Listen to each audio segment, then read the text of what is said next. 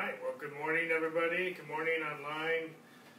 Welcome. Thank you for joining us. And I'm excited to be here this morning. We're going to be starting our, I think it's part 2 of our new series, The Spirit of Joy. I don't know how long this is going to go. I have a feeling it's going to be a shorter one than some of our other long-winded ones. We will have at least another one next week. But anyway, just a couple announcements real quick. We will have our Bible study tonight at 6 o'clock. Live stream right here on Facebook Live. We've had a very tremendous turnout each week on that. And then we still have our Bible classes on our website at lighthousesdiscipleship.org. And we have everything recorded, even the last 4 Bible studies we've had on Sunday night. We have all those recorded on our website as well at lighthousesdiscipleship.org. I don't really have any announcements, so I'm just going to go ahead and just jump right into the message this morning. So if that's okay with everybody. I guess, and so anyway, here we go. So go ahead and turn your Bibles this morning to Habakkuk, chapter 3. I know we don't turn there very often. It's the 5th book from the end of the Old Testament. So if you go to Malachi, go backwards 5 books. Habakkuk, chapter 3, verses 17 and 19. We're going to start. We're going to actually read through a lot of Habakkuk today. I don't know if you've ever heard a message from that. So again, if you go to Malachi, the last book of the Old Testament, you go backwards 5 books to Habakkuk.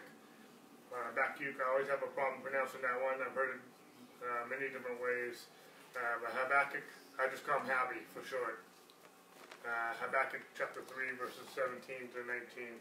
We're going to start at the end of the book, and we're going to go back to the beginning in just a few moments. So I'm just giving everyone a good chance to get there, because I know that we don't go to some of what we call the minor prophets very often, let alone this book. But Habakkuk chapter 3, verses 17 and 19, we're going to start. And let me just get the words on the screen here real quick.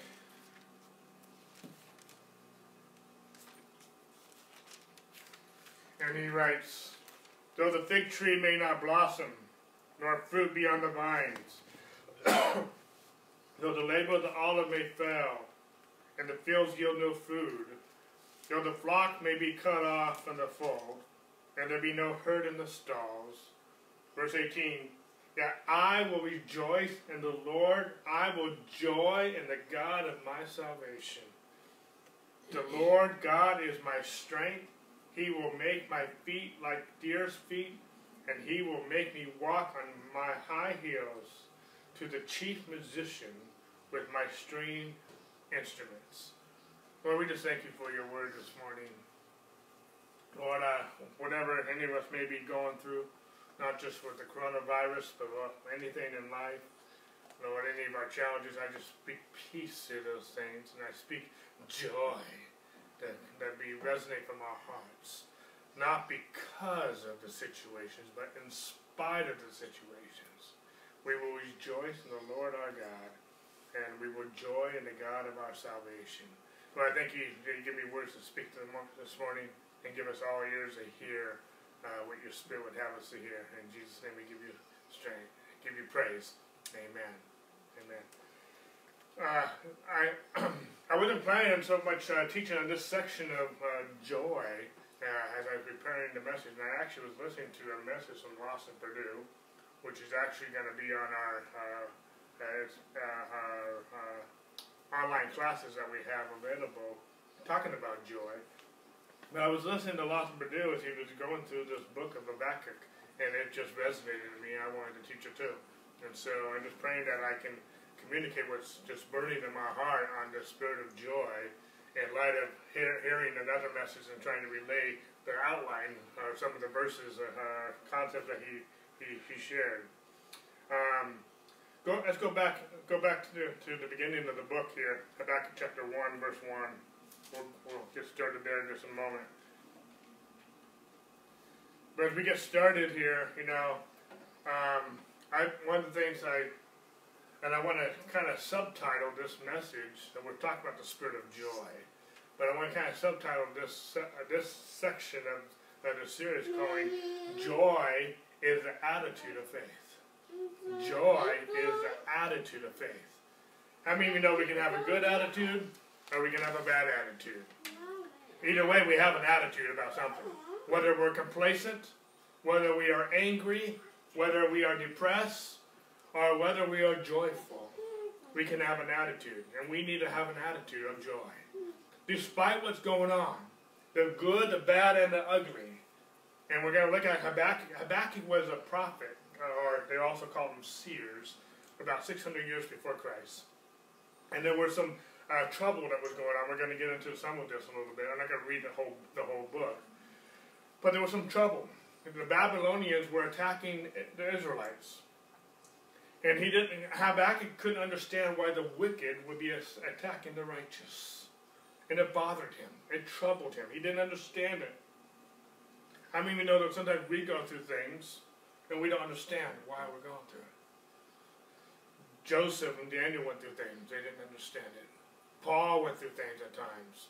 I can go through almost every character or person in the Bible. They didn't always understand what they were going through.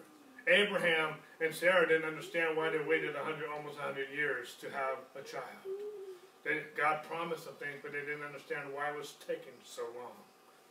There's so many ways I can paint the picture, but sometimes when we're going into the battle of our lives, or we're going through a battle, or sometimes we're going through multiple battles at once from so many different angles, sometimes it can be very hard to understand, let alone to have joy, let alone to have an attitude of joy.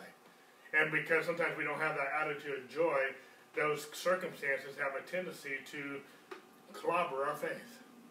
But we need to overcome those by the word of our testimony. We need to overcome those by the blood of the Lamb. We need to get an attitude of joy that will be our strength. But the joy of the Lord is our strength. It says in Nehemiah chapter 8 verse 10, and if we get time we'll get there this morning as well. But I believe we can operate in victory when we believe God. No matter what the circumstances look like. Even if we're being overtaken by an army, or the enemy, or the wicked, it might seem, or whatever the case may be. I wanted to paint this picture so many different ways. But I'm just going to use some of this context of Habakkuk, where the enemy, the wicked, is overtaking the righteous, it seems. And not that Israel was perfect, not that we're perfect, but we are the righteousness of God in Christ Jesus, and no weapon formed against us shall prosper. But at times it looks like it's prospering. At times it looks like we're being overtaken. And I told you to turn to chapter 1. I want to actually reread what I just read here. I didn't plan on rereading this, but it just says here, Habakkuk chapter 3, verse 17. I'm trying to get back there. Every time I read this, it just resounds in me, because I don't know how this relates to you. But verse 17 again, though the fig tree may not blossom, nor fruit be on the vine, so the labor of the olive may fail, and the fields yield no fruit, though the flock may be cut off in the fold, and there be no herd in the stalls, yet I will rejoice in the Lord, and I will joy in the God of my salvation. You know, sometimes it just seems like we're coming at the end, and we've been, especially, you know, another scripture that comes to mind is, don't grow weary in well-doing. How many of you know we can be fighting the fight of faith? And how many of you know sometimes faith is a fight? Sometimes it's a fight of faith. It's a daily battle. It's a moment by moment, hour by hour fight at times to keep our faith and keep this attitude of joy in the midst of the struggle. And but we can have the spirit of joy that is not based on the circumstances. It's based on God who is in us. It's based on the Spirit of God. It's based on the nature of God. It's based on the presence of God that is already in us. Because we talked about last week how joy comes from the presence of the Lord. Joy is the fruit of the Spirit. And as we abide in Him and He abides in us, we can bear much fruit, even the spirit of joy, in the midst of calamity, in the midst of struggle, in the midst of challenges. And how many know sometimes the battles get very weary? The battle, sometimes it's not so much the battle itself, even though the battle is weary. It's the longevity of the battle at times. And sometimes also, too, emotionally, mentally, we don't always understand and what's going on, why it's going on. And this is where Habakkuk, what he didn't know what was going on. Yet he as you read this book, and especially as you get towards the end, he says, I will rejoice in the Lord, and I will joy in the God of my salvation. So hopefully I'm making sense as we get started here this morning. But again, Habakkuk was a prophet. He saw these problems, and it troubled him. I'm trying to catch up with my notes because I read ahead. Anyway. But let's read a little bit here in Habakkuk chapter 1.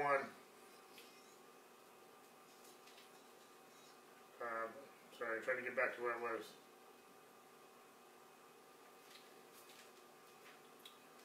And it says, the burden which the prophet Habakkuk saw. I mean, just right there on the top. Habakkuk there was a burden that he saw. And he says, O Lord, how long shall I cry, and you will not hear? Even cry out to you violence, and you will not save. Why do you show me iniquity and cause me to see trouble? For plundering and violence are before me. There is strife and contention arises. Therefore the law is powerless, and justice never goes forth. For the wicked surround the righteous. Therefore perverse judgment proceeds. I want to piggyback this. Keep your finger in the back because I know it's hard to find. But go with me real quick to Psalm 37. Psalm 37. And we're going to look at verse 7 and 9 here. This is David. He says, rest in the Lord and wait patiently for him. Do not fret because of him who prospers in his ways, because of the wicked man, because of the man who brings wicked schemes to pass. Jump down to verse 9. For evildoers shall be cut off, but those who wait on the Lord, they shall inherit the earth.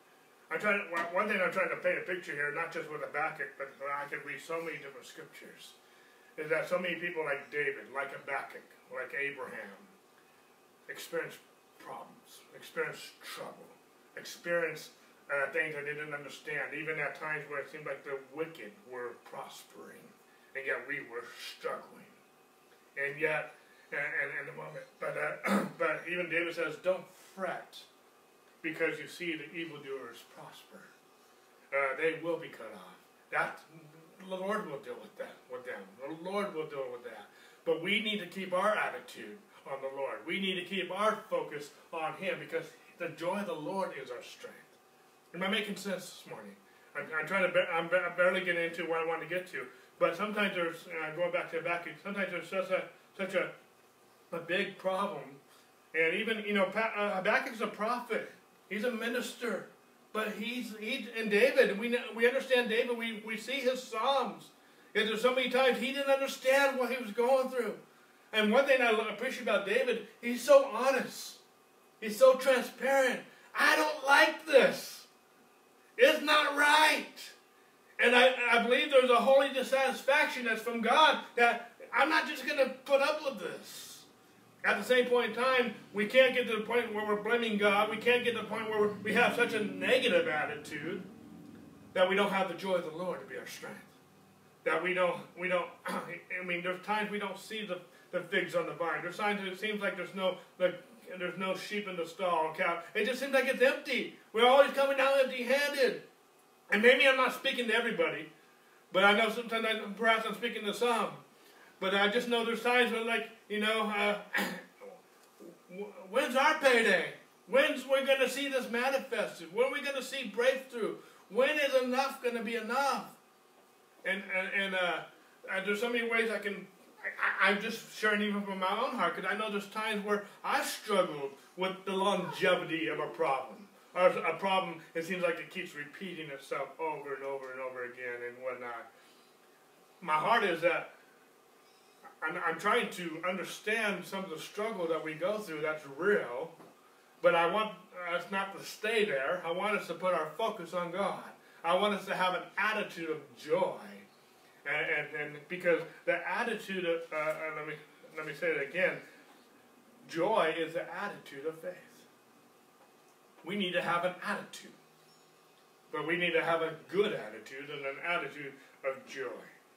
He goes on to say, go with me to chapter 2, Habakkuk chapter 2.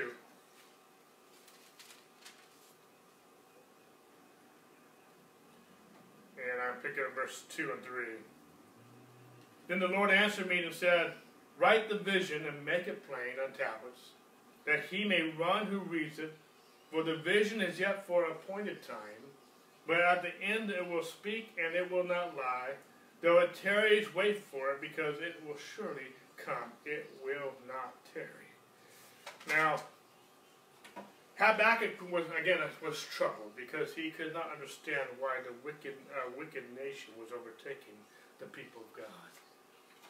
And Habakkuk was crying out, and so in other words, Habakkuk was saying, this is challenging for me. I don't understand why this is going on.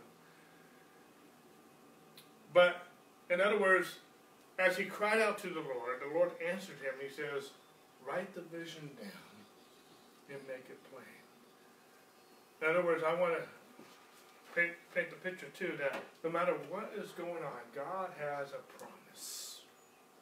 God has a plan. God has spoken to us. And some of us, God has spoken to us a very specific word, a very specific vision about the circumstance. God has spoken to it. Write it down, make it plain. It will come to pass. But even if maybe we don't have a specific word from God, God has given us His word. He is the living word. And He will answer. And He will come through. All the promises of God in Him are yes in Him and amen in Him to the glory of God through us. We can trust in God. Faith comes by hearing the word of God, and joy is the attitude of faith. We get joy from being in the presence of God. We get joy from the Spirit of God who's within us. We bear fruit, the fruit of the Spirit, which includes joy, because we are abiding in the vine and we're bearing much fruit. Apart from Him, we can't do anything. Apart from Him, we can't act in faith. Apart from Him, we can't have a spirit of joy. But because we are in Him, and we do have Him in us, and He is in us, we can do all things through Christ who gives us strength, but we can have an attitude of joy. And God says He has a vision. He has a plan. And He has a promise. It doesn't matter what it looks like. God's word will prevail. God's word will come true. And I believe that not only do we have a written word, but if we will spend time with God, if we will seek Him, He will give us a specific word. He will speak to us. He will minister to us. We should write those things down. We can bank on it. We can count on it. It might look like the enemy's winning. It might look like different things are happening. But I'm not trusting the circumstances, what they're saying to me. I'm trusting God and what He has said and what He is saying to me. That makes sense? And from that, I'm going to have an attitude of joy. And that joy is going to be an attitude of my faith. He goes on to say, the very next verse, and this is a very famous verse that Habakkuk is known for, especially the last part of it, behold the proud. His soul is not upright in him.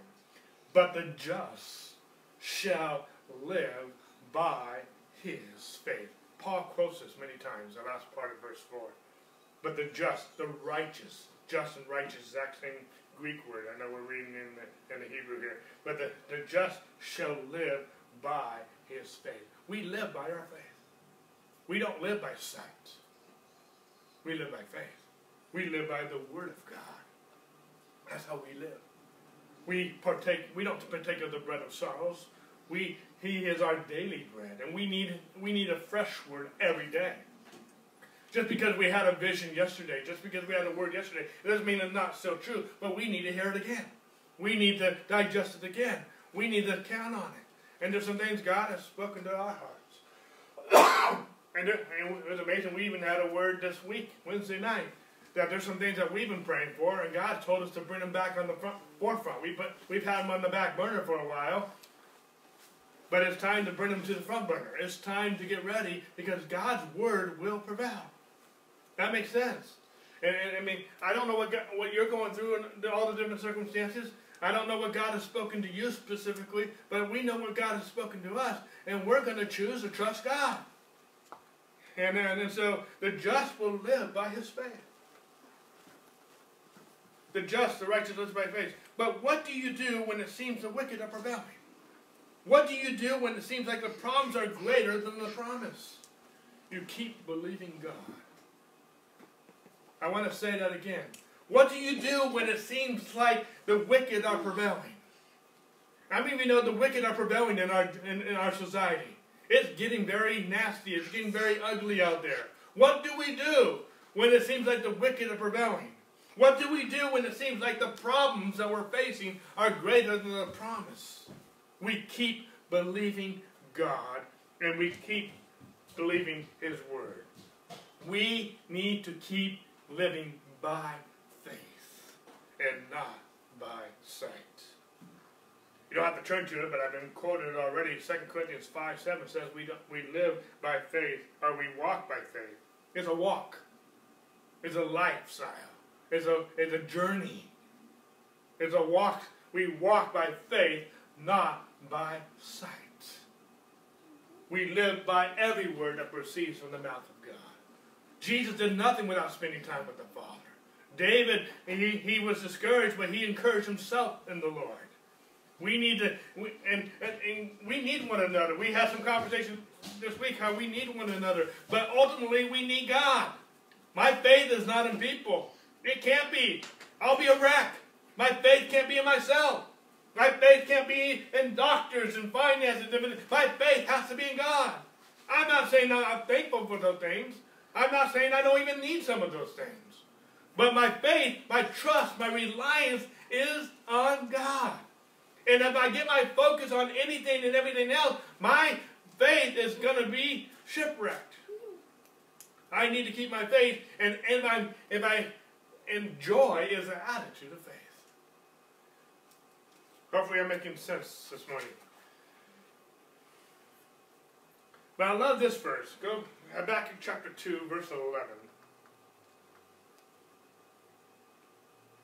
I saw this verse this week, and I've just been chewing on this all week. But it says, "For the stone will cry out from the wall, and the beam from the timbers will answer it." Now, just on the surface, we might not understand this. What are you talking about, a stone, and what are you talking about, timbers? How do you know that Jesus is our cornerstone? How do you know Jesus is a stone that the builders rejected? The stone, Jesus will cry out even from the wall. He is our strong tower. He is our hope. But I love the last part. "And the beam from the timbers will answer it." The cross, the beam of the timber will answer it. No matter what we're going through, the cross of Jesus Christ will answer whatever is troubling you, whatever is attacking you, whatever is coming against you, whether it be health, whether it be finances, whether it be an actual enemy. The cross will answer it. Keep your focus on Him. Keep your focus on your cornerstone. Keep your focus on Jesus, because the stone will cry out from the wall, and the cross will answer it. We can trust Him. Well, no matter what's going on, even in this Old Testament story, Jesus, God, will answer the problems that Habakkuk and Israel was facing at the time. It doesn't make sense. I don't know about you, but it resounds to me, no matter where I'm going to, I need to keep my focus on Jesus. I need to keep my focus on the cross, because the cross will answer it. And I can have an inexpressible joy because I know I'm forgiven. I know that Jesus is in me. I know His Spirit is in me. I know I'm walking with God, and I'm walking by faith in His promises. That makes sense. The cross will answer it. He is our cornerstone. The cross will answer it. It doesn't matter how difficult it looks. God still has a promise. And God still has a plan. I want to say that again. It doesn't matter what it looks like. God still has a promise. And God still has a plan. And He is still on the throne. He is our King. And He is our God. And His word has the last say. Not what the problems. And I'm going to listen to what He says, not what my circumstances are saying. And sometimes not even what people are saying. How many know loved ones, even our spouses, our kids, our parents, our pastors, teachers can say things out of love, but it not be the Word of God. in the moment. Peter, in one moment, had a revelation from the Holy Spirit that Jesus was the Christ. And within almost a millisecond, he had a revelation from the devil keeping Jesus from going to the cross. I paraphrase that. And where Jesus said, "Get behind me, Satan." In one instance, Peter gets a revelation from the Holy Spirit. Jesus said, "This was not revealed to you by flesh and blood, but by the Spirit." And in the very next breath, he says, "Get behind me, Satan." I mean, in 1 millisecond, Peter did not get demon-possessed. He just was listening to the wrong voice. And we too. That doesn't mean our families, our loved ones are demon-possessed, but ultimately we're going to trust what God says, not what people say. We will trust people as long as they're speaking the Word of God. We're trusting the Word, what they're saying. Is that making sense? I don't want to spend a lot of time on that. But my key is, the answer is our faith in Christ. The just will live by his faith. It doesn't matter how much it doesn't look like it can come to pass. Jesus said the cross will answer it. It doesn't matter how it looks like it won't come to pass. But Jesus says, God says, the cross will answer it. It looked like Abraham would never have a child with Sarah. But God gave them Isaac. God did that it says in the Romans chapter 4 and other scriptures that God did that as our example in faith. That when it looks impossible, when it looks like there is nothing in our power we can do, God intervenes in that situation. In other words, I'm trying to preach and I'm trying to communicate this morning to all of us, including myself, because I need to hear this too, is that when things are impossible with man, they are possible with God. I don't care how long it's been going, I don't care how complex it is, the cross of Christ will answer it. And we, the just, the righteous, will live by our faith in Him and His promises to the cross. Scroll on down with me to chapter 3, verse 4, Habakkuk 3:4.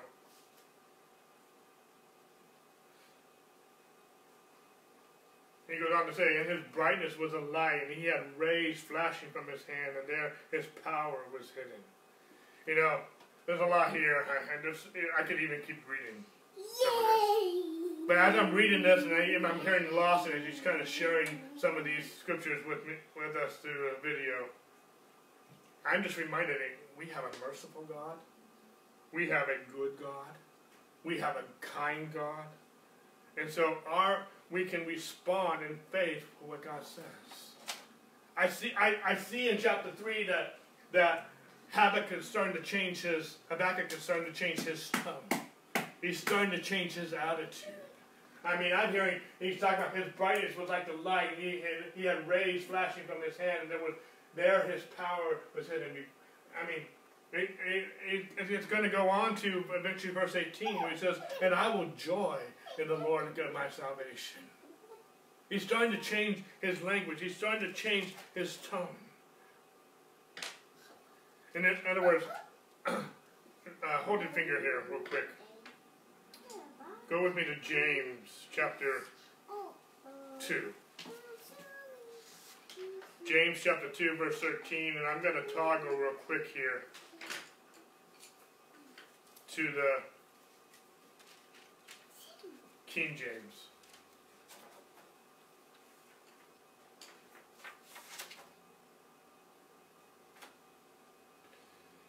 It says, for you shall have judgment without mercy, and you have shown no mercy, and mercy rejoiceth against judgment.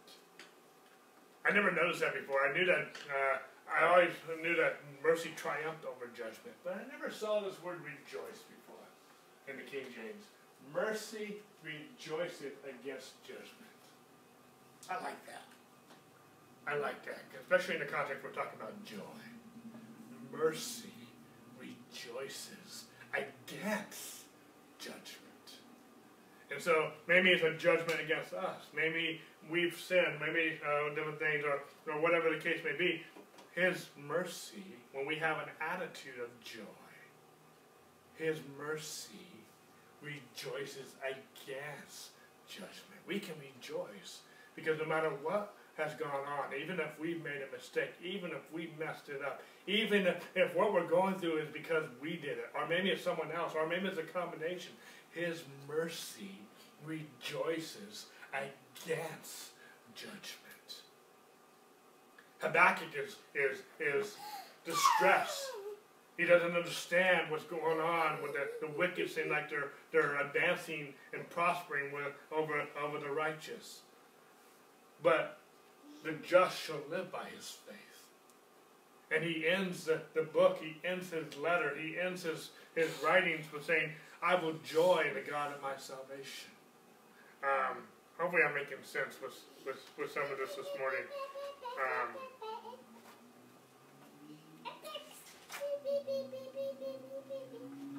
I'm trying to find my place here. In other words, I'm trying to get to the point, we can move from a place where we don't understand to a place where we know God is going to have the last laugh, or He's going to have the last say. God is going to fulfill His word. What He has promised will come true and will come to pass. No matter what it looks like, no matter how dark it is, no matter how long it has taken, God will fulfill His word, and we, the just, must live by faith. Joy is the attitude of faith. Real quick, keep your finger here in the back if you're still there. But go with me to Nehemiah. Now, I know Nehemiah might be another hard book to find. It's before Psalms. There's 3 books before Psalms. Nehemiah chapter 8. I'm going to pick it up verse 9 and 10.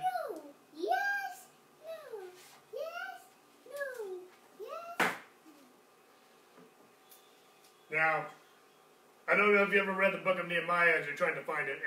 Nehemiah chapter 8. Nehemiah is 3 books before Psalms. And so, but Nehemiah is going back to rebuild the wall after the destruction of Jerusalem, after a period of time. As he goes back, he has opposition. But as they successfully rebuild the wall, Nehemiah, it says, if you read the book of Nehemiah, after completion of the wall, he establishes a government leadership, he establishes spiritual leadership, and he establishes family leadership throughout the nation of Israel. But when Nehemiah, after rebuilding the wall, established the spiritual leadership, it says, if you read Nehemiah, the priests began to read the law, began to read the Torah, and the people began to weep, and the people began to cry. And it's here that we pick it up in Nehemiah chapter 8, verses 9 and 10. And Nehemiah, who was the governor, Ezra, the priest and scribe, and the Levites who taught the people, said to all the people, this day is holy to the Lord your God. Do not mourn nor weep. For all the people wept when they heard the words of the law. Verse 10 is where I want to get to, though. Then Nehemiah, said to them, go your way, eat the fat, drink the sweet, and send portion to those whom nothing is prepared. For this day is holy to our Lord. Do not sorrow, for the joy of the Lord is your strength. Nehemiah said, stop weeping, stop crying, go your way, eat the fat, drink the sweet, and send portions to those in need. You know, to me that kind of speaks to this whole coronavirus. Go your way, eat the fat, be with your family, be whatever, but give to those who are in need. Don't be selfish. But he goes on to say, stop crying, don't be sorrow, for the joy of the Lord is your strength. I like those words. You know, we need to be reminded. Sometimes we need to be reminded, stop our pity party. Stop our adult version of a temper tantrum, because we're not getting away, however that may look. Enjoy what God has given you. Give to those in need. Be a blessing. Stop weeping, for the joy of the Lord is your strength. Putting everything back into perspective. You know, there's so many things in that. We need to enjoy what God's given us. He is a good, good God. You know, if we're looking for all the negativity, we can find enough.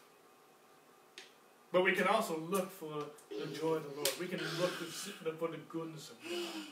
God has been good to us. And we need to focus on Him. And we also need to not be selfish. We need to give to those in need. It's not the only thing we do. We need to also enjoy life. We need to. One thing I like about this whole coronavirus is taking us time to stop and smell the roses again. I don't like everything. I don't agree with everything. But in the midst of everything I don't understand, in the midst of everything I don't agree with, even in the midst of some things that even make me angry, to be honest, I don't want to focus on all the negativity. I want to focus on what the goodness of God. I want to focus on His faithfulness. And I want to rejoice in the Lord my God. For the joy of the Lord is my strength. You know, when I've had my pity parties, and I even had some this week, to be honest with you, it's draining. It drains you. But the joy of the Lord is your strength. When I changed my tone, when I changed my attitude, I had a lot of fun. I enjoyed life. That doesn't mean I always agreed with everything. But joy is the attitude of faith. It's hard to trust God. It's hard to be relying on God in the moment when you're complaining. When you're poor me, however that comes across. But when the joy is an attitude, and we need to let the joy of the Lord be our strength. Go up here real quick. We're going to go back to Habakkuk in just a minute. But in Acts chapter 16, that one should be a little easier to find, and I'll give you some hard ones this morning. Acts chapter 16. Go ahead and turn with me to verse 25. But as you're turning, Paul and Silas were praying about where God wanted them to go. They prayed about going to Asia, and the Lord forbid them to go. That was earlier in the chapter, verse 6. Verse 7, they were praying about going to, I think it's called Bithynia. I can't pronounce it. But they felt a check in their spirit. Then Paul had a dream about going to Macedonia. About a man begging them to come. And then they get to Macedonia. And they reach one girl. They reach one lady. Get one person saved. Cast out a demon out of another gal. And then they get beaten, stripped naked, and thrown in the innermost part of the prison with stocks. I mean, most of us, if this happened to us, we would have been saying, Lord, why me? I don't understand. I prayed about going to Asia, and you didn't want me to go. I prayed about going here, and you didn't want me to go. And then I got a dream about going to Macedonia. And so we went to Macedonia. But we went to Macedonia, we saw one person saved, and then we cast out a demon, and then we get beaten, stripped naked, and thrown in prisons. And some of us we've just been so bent out of shape because we went through all of this mess and all of this torture just for one. How many know it would be worth it just for one? But at the same point in time, that's not how Paul and Silas responded. After all this happened in verse 25, but at midnight Paul and Silas were praying and singing hymns to God. And the prisoners were listening to them, and suddenly there was a great earthquake, and so that the foundations of the prison were shaken, and immediately all the doors were opened, and everyone's chains were loose. And the keeper of the prison awakened from sleep, and seeing the prison doors open, supposing the prisoners had fled, drew his sword and was about to kill himself. But Paul called out with a loud voice, saying, Do yourself no harm, for we are here. And then he called for a light, ran in, and fell down, trembling before Paul and Silas. And he brought them out and said, Sirs, what must I do to be saved? And if you continue to read in the story, not only did he get saved, but his whole household got saved. You know, Paul and Silas went through all this torture. Their rights were violated. He being a Roman citizen. I've heard a lot about rights being violated, and I'm not against it. And Paul dealt with some of that in the aftermath of some of this. So I'm not addressing that. But they weren't complaining, they were joyful. They sang praises to God at midnight. I'm sure they were painful. I'm sure they were hungry. I'm sure they were no one wants to be in the innermost parts of the prison and stocks in this dungeon. A strong earthquake came, shook the place, and as we read, the jailer and his family get saved. You know, another story, Stephen was being stoned for preaching the gospel. And yet when I read that story of Stephen, he's so joyful as he sees Jesus standing at the right hand of God. And out of all that took place, who saw him praising God? Paul, who was called Saul at the time, praising God. You know, sometimes when we are joyful in the midst of calamity, like Paul and Silas, like Stephen and others, sometimes people who are watching, like Saul, who becomes Paul. I don't know how much that affected Paul in his ministry. But Paul saw how Stephen responded. And Paul responded almost the same exact way, just different circumstances. You know, how we're responding to all this coronavirus, all these different rights being violated, different things. How we respond to when we are facing calamities of different kinds and troubles is a witness, that can be a witness to the world around us. Paul and Silas saw the whole jailer and his household get saved. Stephen didn't get to witness it, but Saul became Paul. And we are still benefiting from Paul's letters today, in his ministry today.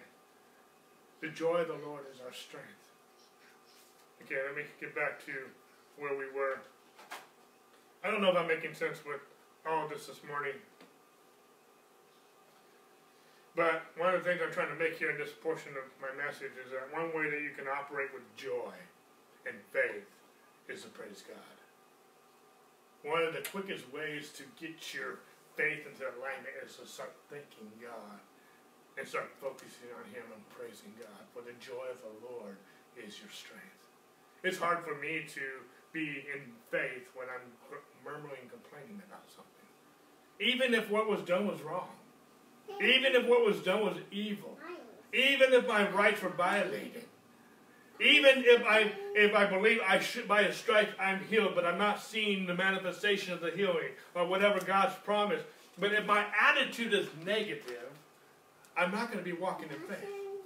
Even if I'm trying to stand on the promises. The joy is the attitude of faith. And how do we switch gears? I believe we praise God.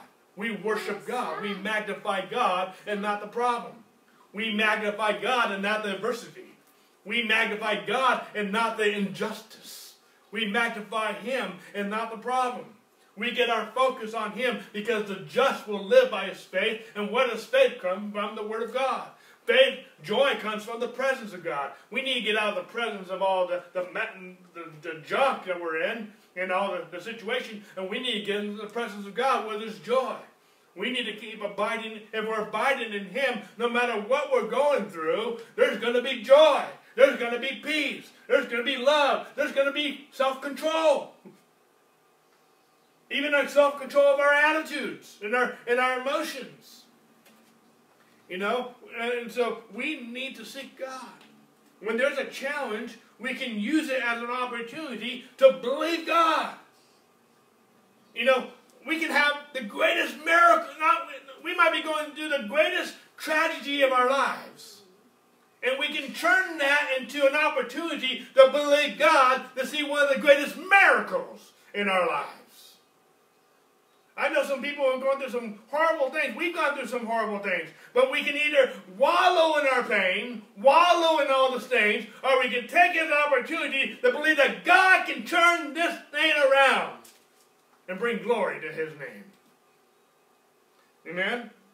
You can rejoice no matter what kind of difficulty you are having. Because we have the spirit of joy.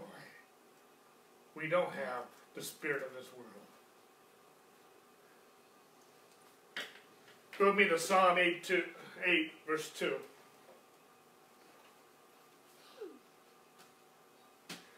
I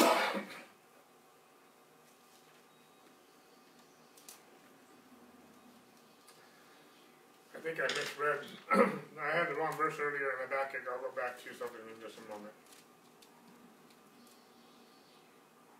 But Psalm 8:2. Out of the mouth of babes and nursing infants, you have ordained strength because of their enemies, that you may silence the enemy and the avenger. I want to read that again. Out of the mouth of babes and nursing infants, you have ordained strength. King James says you have ordained praise because of your enemies, that you may silence the enemy and the avenger. You know, Jesus actually quotes this in Matthew chapter 21. But I believe that, first of all, I believe we already have the victory in our spirit, and we already have the victory in our mouths. We already have the victory in Christ. But we need to speak it through the avenue of praise. And it says that, I believe also praise will still the mouth of the enemy and the avenger. When we praise God, in other words, we are not going to give the enemy or this problem any of our allegiance, any of our focus, any of our energy. We're going to keep our praise on him. It will still the mouth of our avenger. It will still the mouth of our enemy. You know, it's kind of hard to keep attacking someone when you're attacking them and they're not taking it. It just takes the sting out of it. You know, the enemy tries to take us down, but the more he tries to take us down, the more we're praising him. You know, I have it in my bag of tricks, but you ever see that little weeby wobble? Every time you push it over, it stands back up. That's how we should be. Every time the enemy tries to knock us down, we just stand right back up. Why? Because the joy of the Lord is our strength. And we have an attitude of faith. This is what I didn't... go back to that real quick for me. I should have noticed this back. I had you go to Habakkuk 3:4, but I think it's 3:2 I wanted you to go to. Yeah, that's why. Okay. I had to go to 3:4. 3:4 is good. And you probably were looking at it like, Dave, where were you going? And I don't know where I was going. But Habakkuk 3:2 says, "O Lord, I have heard of your speech, and I was afraid. O Lord, revive your work in the midst of the years. In the midst of the years, make it known. In wrath, remember mercy." This is what I want to get to. You know, when I was in high school, I loved this verse. I read it out of the NIV, not the New King James. And what I got out of this verse was, Lord, revive your work in my day. I've read, all my life, since I could read, I read the Bible. I memorized, I read the stories backwards and forwards. I read about Moses parting the Red Sea. I read about Abraham. I read about David and Goliath. I read all these different stories, Daniel and the lion's den. And I said, Lord, revive them in my day. Revive them in my time. In my day, make them known. In wrath, remember mercy. Kind of goes with James, where mercy rejoices over judgment. And I didn't want God to judge America. I didn't want God to judge anyone. I wanted people to experience His mercy. I'm not mad at people. I'm not mad at the wicked. I don't like it the wicked seem like they're rebelling at times, but I want them to experience His mercy, not His wrath. I'm not wanting vengeance on them. I'm wanting them to experience His mercy. Because I know if they don't experience His mercy, some of them don't receive Christ. There is judgment day coming, but that's not what I'm preaching. What I'm preaching is mercy. That's what they need to taste. They need to taste the goodness of God, not the wrath of God. Who wants to follow a wrathful God? I want to follow a good God. Yes, He has a wrath side, don't get me wrong, but He took His wrath out on Jesus. So I don't have to experience His wrath. I can experience His mercy. And when I experience His mercy, I can be merciful to others. Why am I so talking this way about the wicked? Because I understand His mercy myself. And if I hadn't received His mercy, I wouldn't be here. None of us would be here without His mercy. And even if we can't find something to give God thanks for, I'm grateful for His mercy. I'm grateful I'm still here. I'm grateful I still have breath in my lungs. I'm grateful for that. And I'm grateful for, and even if I don't have a revelation of that, I'm thankful for the cross. Because the cross will answer whatever I'm going through. Joy is an attitude of faith. We need to have a major, major attitude called joy. The believers should be the happiest people on the planet. We should be the happiest people, no matter what we're going through. And I'm not excusing problems, but Jesus said, in this world you will have troubles. But be of good cheer. I have overcome the world. We can have cheer. We can be of good cheer. Not because of the trouble, but because we know the answer. The cross will answer whatever problems we are facing, because Jesus to the cross has overcome the world, and the cross will answer whatever we're facing. Amen? The stone will cry. He's our cornerstone. He's the cornerstone the world has rejected. The builders have rejected. But my Jesus will give an answer to that.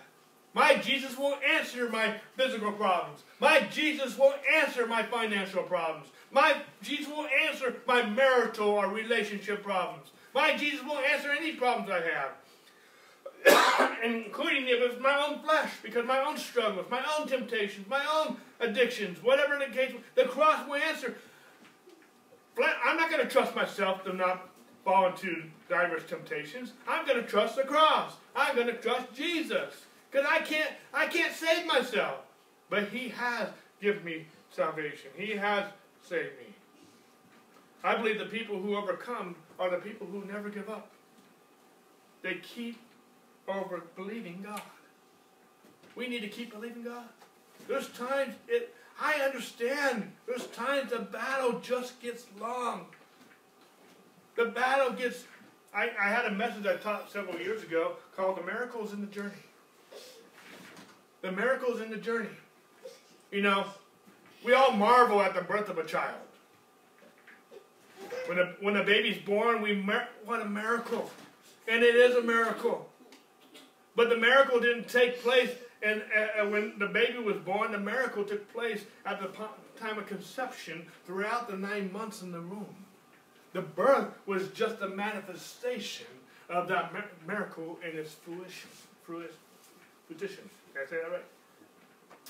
You know, the miracle took place in the 9 months. Through all those birth pains. Through all those struggles in the womb for the mom. The miracle was taking place. It was being knit together in her womb. But thank God, we get to rejoice at the time of the birth. It's not always rejoicing through the journey. During that pregnancy, they're not always rejoicing. They're rejoicing when they find out they're pregnant. They're rejoicing at times that they know the baby's coming. But sometimes, some of the pains and some of the struggles, I can't compare. I don't know. I never will be pregnant. Never have been pregnant. I can't ever experience that joy. But at the same point in time, we've seen enough. Well, as men, we know, and as moms, you know more than we know. You know. But the miracle's in the journey. And sometimes we don't want to go through the journey. When we don't go through the journey, sometimes we will abort or we will have a miscarriage. What God wants to do in our lives. Okay. Some people think a life of faith is a life where you don't have problems. But that's not true. Be of good cheer, because I have overcome the world.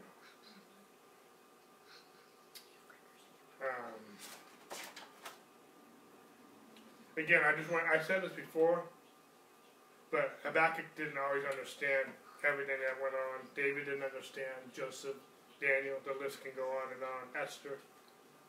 Go with me real quick to Deuteronomy chapter 29.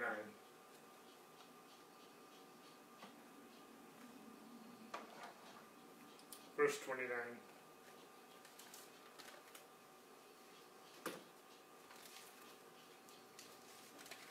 It says, the secret things belong to the Lord our God, but those things which are revealed belong to us and to our children forever, that we may do all the words of the law. There's a lot here. I'm not going to go real deep with this. But some things we don't understand because some things just belong to the Lord. But that He has revealed to us some things. And the things that He has revealed to us, I pray from, as Paul prayed in Ephesians chapter 1, that we would have the spirit of wisdom and revelation in the knowledge of Him. I pray that God will reveal what I need to know. And what I don't need to know, that I can just trust that He knows what He's doing. Or He knows. There's some things that are just secret to the Lord. But He has revealed things to us, His children, that we can enjoy forever. Go with me to 2 Corinthians chapter 4.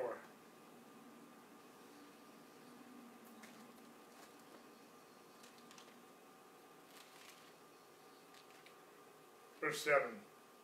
We'll start here. 2 Corinthians 4, 7. But we have this treasure in earthen vessels, that the excellence of the power may be of God and not us. We are hard pressed on every side, yet not crushed. We are perplexed, but not in despair. Persecuted, but not forsaken. Struck down, but not destroyed. Always carrying about in the body the dying of the Lord Jesus, that the life of Jesus also may be manifested in our body. For we who live are always delivered to death for Jesus' sake, that the life of Jesus also may be manifested in our mortal flesh. So then death is working in us, but life in you.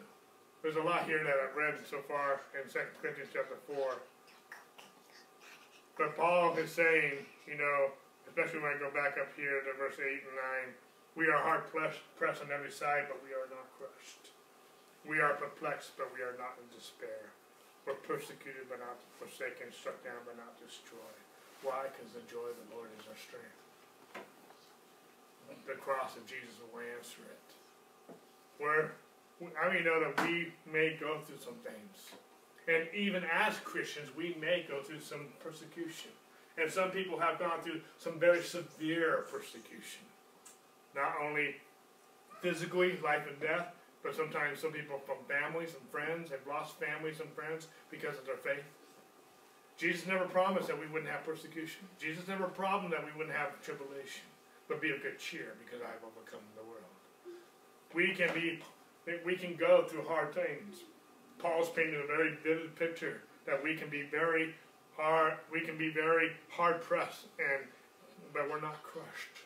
Why? Because the Lord is our strength. Is that making sense? We need, why did I say some of this too? Because we shouldn't call it so strange that we go through things.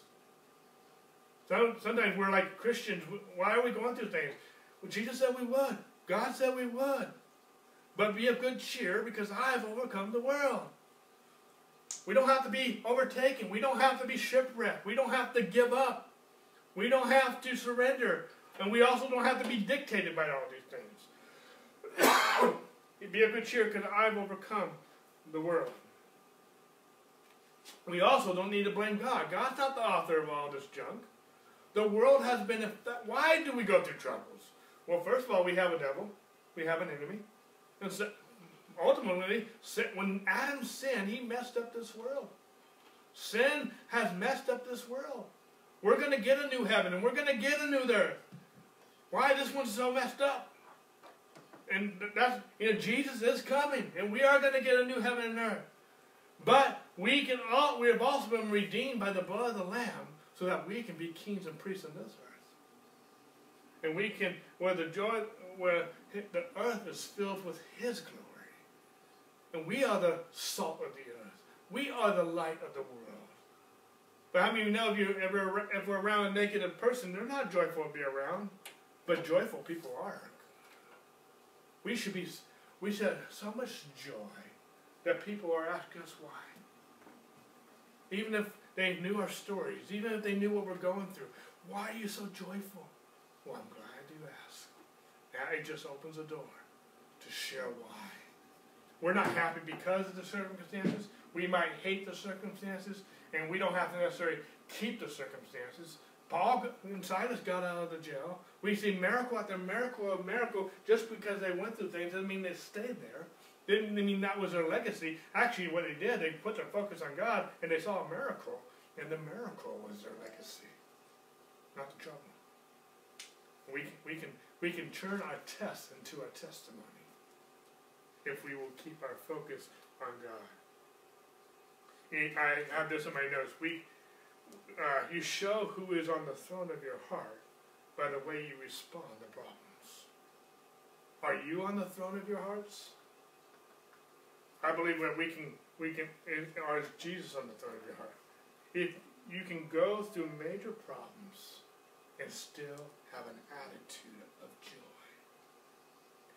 And even though we have an attitude of joy, sometimes we can get off that attitude in a moment. I can have an attitude of joy all day, and one thing, sometimes even the smallest little thing, knocks me off my roller coaster, and I'm now in my pity party again. I just need to get back in the presence of God, back in the fellowship, back in certain things. Sometimes I need to make things right and different things, but my focus is on getting back into God's presence and making a decision. I'm going to have an attitude of joy. And a lot of times that attitude change will even change the circumstance. But I also want to notice here that death is not, I like what he says here, verse 12, so then death is working in us, but life isn't working in you. The life of Jesus, the same power that raised Christ from the dead, should be working in our lives and through our lives. But sometimes we get so off focus, we stop focusing on that. Verse 13, it says, and since we have the same spirit of faith, according to what is written, I believe and therefore I spoke. We also believe and therefore we speak. The Bible says out of the abundance of the heart the mouth speaks. What are we speaking? I can a lot of times tell what's going on in someone's heart, including my own, at times, because of what I'm speaking. If I'm speaking negativity, then what am I believing? What am I trusting? What am I focused on? Same thing with others. But if we believe the Word of God, despite what we're going through, we can be going through the worst troubles of our lives, but we can also be of joy. We can have an attitude of joy, not because of them, but in spite of them, because our focus is on God, not our circumstances. But we believe, and therefore we speak. God created the whole heavens and the earth through creation because he spoke the Word of God. And I believe when God spoke, he believed what he spoke. I believe God created the heavens and the earth. He created light. He created everything because he believed his own word. He believed and therefore he spoke. We too can believe and therefore speak. I can believe and I can say, my body, you will be whole. I can speak to one another out of joy, not desperation, but joy. I can command the sick to be healed. I can command life to flow through their body. I can command provision to come to them, our needs. I can speak to the mountain and cause it to move. I can answer the fig tree through the cross of Jesus Christ. It says it will answer it. Because I focus on him and the joy of the Lord is my strength. My focus this morning is that we need to keep believing the Word of God. We need to keep speaking the Word of God. We need to keep praising God.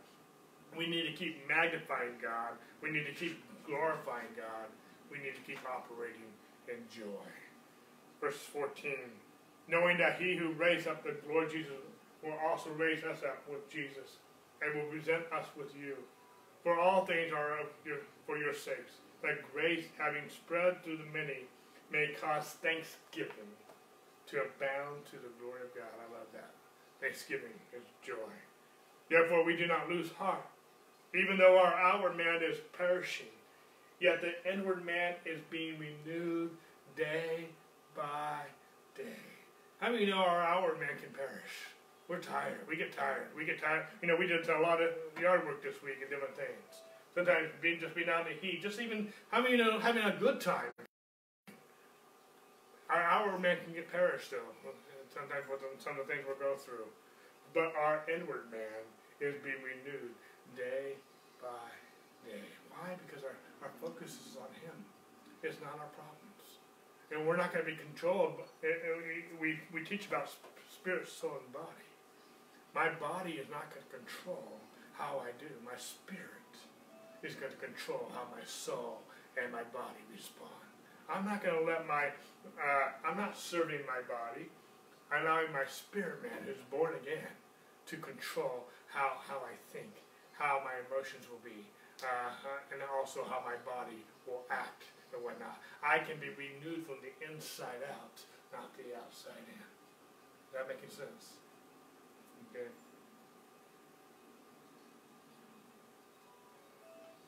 Verse 17. For our light affliction, which is for a moment, is working for us a far exceedingly and eternal weight of glory.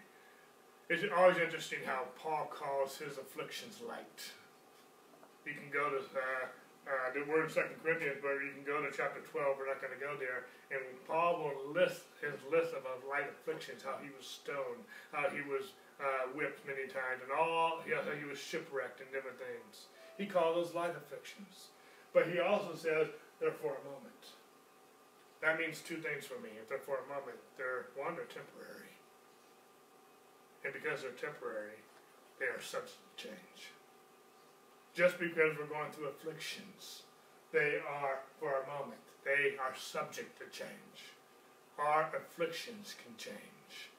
But He is the same yesterday, today, and forever. He will never change. And we might be going through afflictions, and we might not say they're light like Paul is calling them light. That might not be the revelation we have, but even if they are for a moment. Okay? God can change our circumstances. Our circumstances can change. And the things of God are eternal. Our joy is eternal. Our peace is eternal. Our love is eternal. Our relationship with God is eternal. And we need to choose what is eternal, not what's temporary. The promises of God are eternal. But we have to make a decision that we're going to believe God no matter what it looks like. And we have to make a decision every day. Just because I made a decision yesterday, I have to make a decision today. I'm going to choose to believe God despite the circumstances. Or I'm going to believe God. I'm going to believe His promises. I'm going to believe His word. I'm going to believe what God says, not what my circumstances are saying.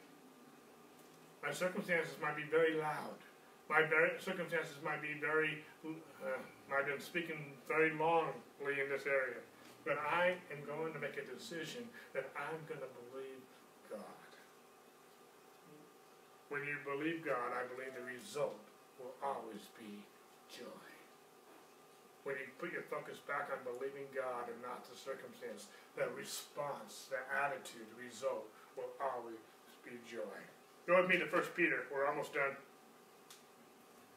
We're rounding third base.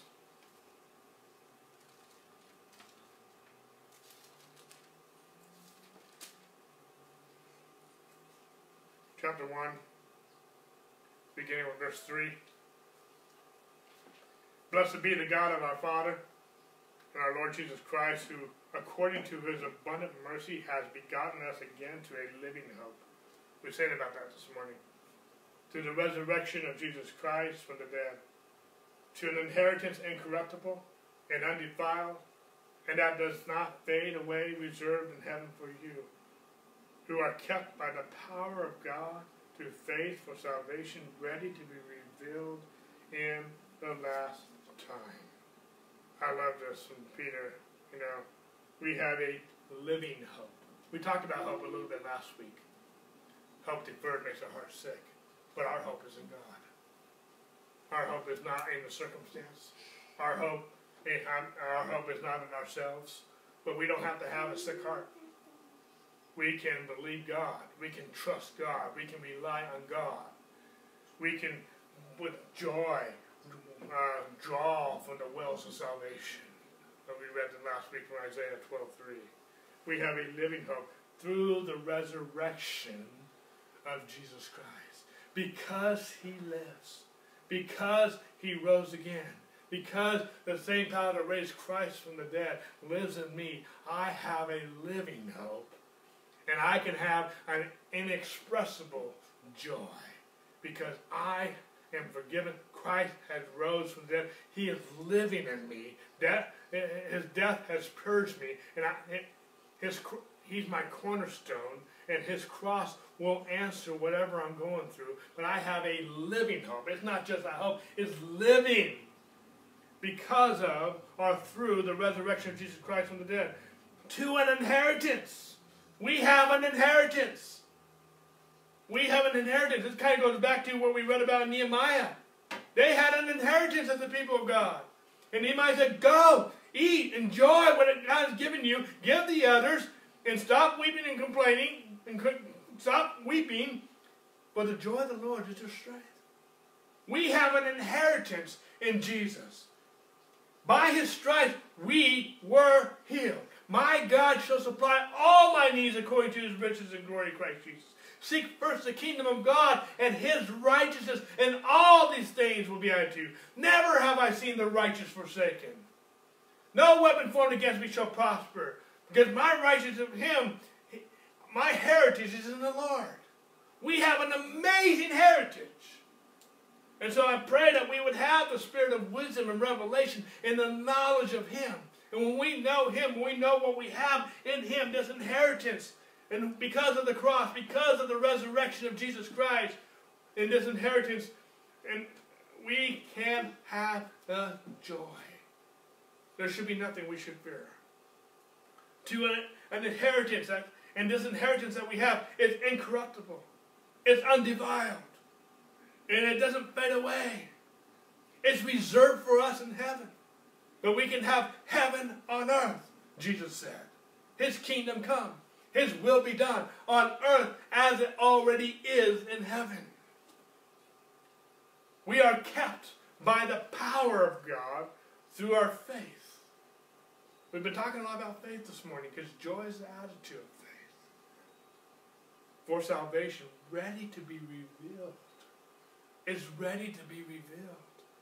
It's been preserved. It's like that child in the womb. It's ready to come forth. It's ready to be birthed. We are the children of God. Jesus went to the cross and he rose from the dead so that we can have an inexpressible hope, a living hope, an inexpressible joy, ready to be revealed not just to us, but through us to a world that needs Jesus. It's time for the church to be happy. It's time for the church to be joyful. Because we need to show a world out there, no matter what comes at us, that our focus and our joy and our contentment is in Christ. And because of that, we can speak to whatever the situation will be, because the cross of Jesus will answer it. It will answer our sickness. Every sickness, every pain, every situation must bow to the finished work of the cross. It is our inheritance. He's already put everything underneath our feet through the cross. When we live by faith, we will operate in joy. I'll read on to verse 6. In this you greatly rejoice. Though now for a little while, if need be, you have been grieved by various trials. We've been talking a lot about that. But I like how he starts out the verse. In this you greatly rejoice. Though now for a little while, if need be, you have been grieved by various trials. Verse 7. That the genuineness of your faith, being much more precious than gold that perishes, though it is tested by fire, may be found to praise, honor, glory at the revelation of Jesus. I like Andrew's commentary on this verse when he talks about this verse. Some people think that God has caused all the problems to purify our faith. I don't believe the problems come from God. But just like gold can be purified by the fire, so the problems can also purify our faith. But he says that our genuineness of your faith being much more precious than gold. Just as precious as gold is, so our faith can be very precious. Because we can use our faith to move mountains. We can use our faith to raise the dead. We can use our faith to change the circumstances. Our faith is very precious. It's very, very precious. And we to just live by faith. Enjoy his attitude of faith. That it may be found to praise, honor, and glory of the revelation of Jesus Christ. I believe if you're believing God, you're going to operate in victory. If you are believing God, you're going to see the glory of God. You're going to see the manifestation of his presence, of his person, of his purpose. I believe that's the same thing Habakkuk was saying in his letter, in his book. Verses 8 and 9. I'm wrapping it up. Whom having not seen you love, though now you do not see him, yet believing you rejoice, with joy inexpressible and full of glory, receiving the end of your faith, the salvation of your souls. We can rejoice in Jesus with the inexpressible joys. If we understand our salvation, if we understand what we have in Jesus, there should be an inexpressible joy. And that joy can be our strength. And that joy can be our attitude that activates our faith to change our circumstance. I believe this is what James is also talking about. Go with me to James chapter 1 and we're going to close. James 1, 2 to 4. It says, my brother, count it all joy when you fall into various trials, knowing that the testing of your faith produces patience, but let patience have its perfect work, that you may be perfect and complete, lacking nothing. How can you rejoice when you have trouble? How can you rejoice when you are going through various trials? As James says, I believe you can rejoice when you know on the other side there is victory. On the other side it produces patience and it produces endurance, so that we can see the victory. So many times we don't see the victory because we give up. We cash out. We throw in the white towel. Our faith becomes shipwrecked. I believe so many times we give up too easy. We grow weary in well-doing. And I'm not saying it's easy. It wasn't easy for Daniel. It wasn't always easy for David and Abraham and all these different patriarchs. It wasn't always easy. But faith. It wasn't easy for Jesus to go to the cross. It was easy in the fact that he loved us. But the cross itself was not easy. He sweat tears of blood. It wasn't easy. But the joy set before him, he endured the cross. We can have joy. We can have joy in persecution. Look at Stephen. Look at Paul and Silas. We can have joy. We might not understand it. We might not be able to put terms around it. But we're not focused on the wicked prevailing. We're focused on the Lord, who is our strength. And we walk by faith and not by sight. We can rest in the faithfulness of our God. I don't know if it makes sense this morning, but I just got a lot out of Habakkuk. I don't know if I explained it all well. But I see a man, I see a prophet who didn't understand what was going on. And so he went to the right source to answer his questions. He went to God. Sometimes we don't understand. Lord, I don't get it. David does that throughout the Psalms. I don't get it. But we can't stay in that attitude of negativity. We have to let the Lord encourage us. We have to let the Lord answer us. We might not always in the flesh like the answer.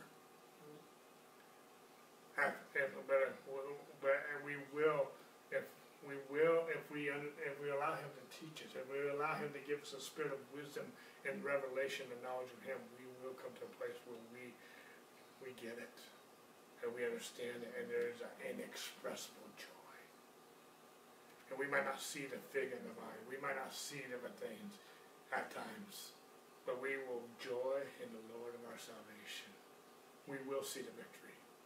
We will see healing. We will see manifestation of God's promises. We will see the victory. Promises will come through. It may not look like it, but don't focus on how it can't happen. Focus on how it can happen because God can. Amen. Lord, we worship you. We thank you for your word. We thank you for your promises.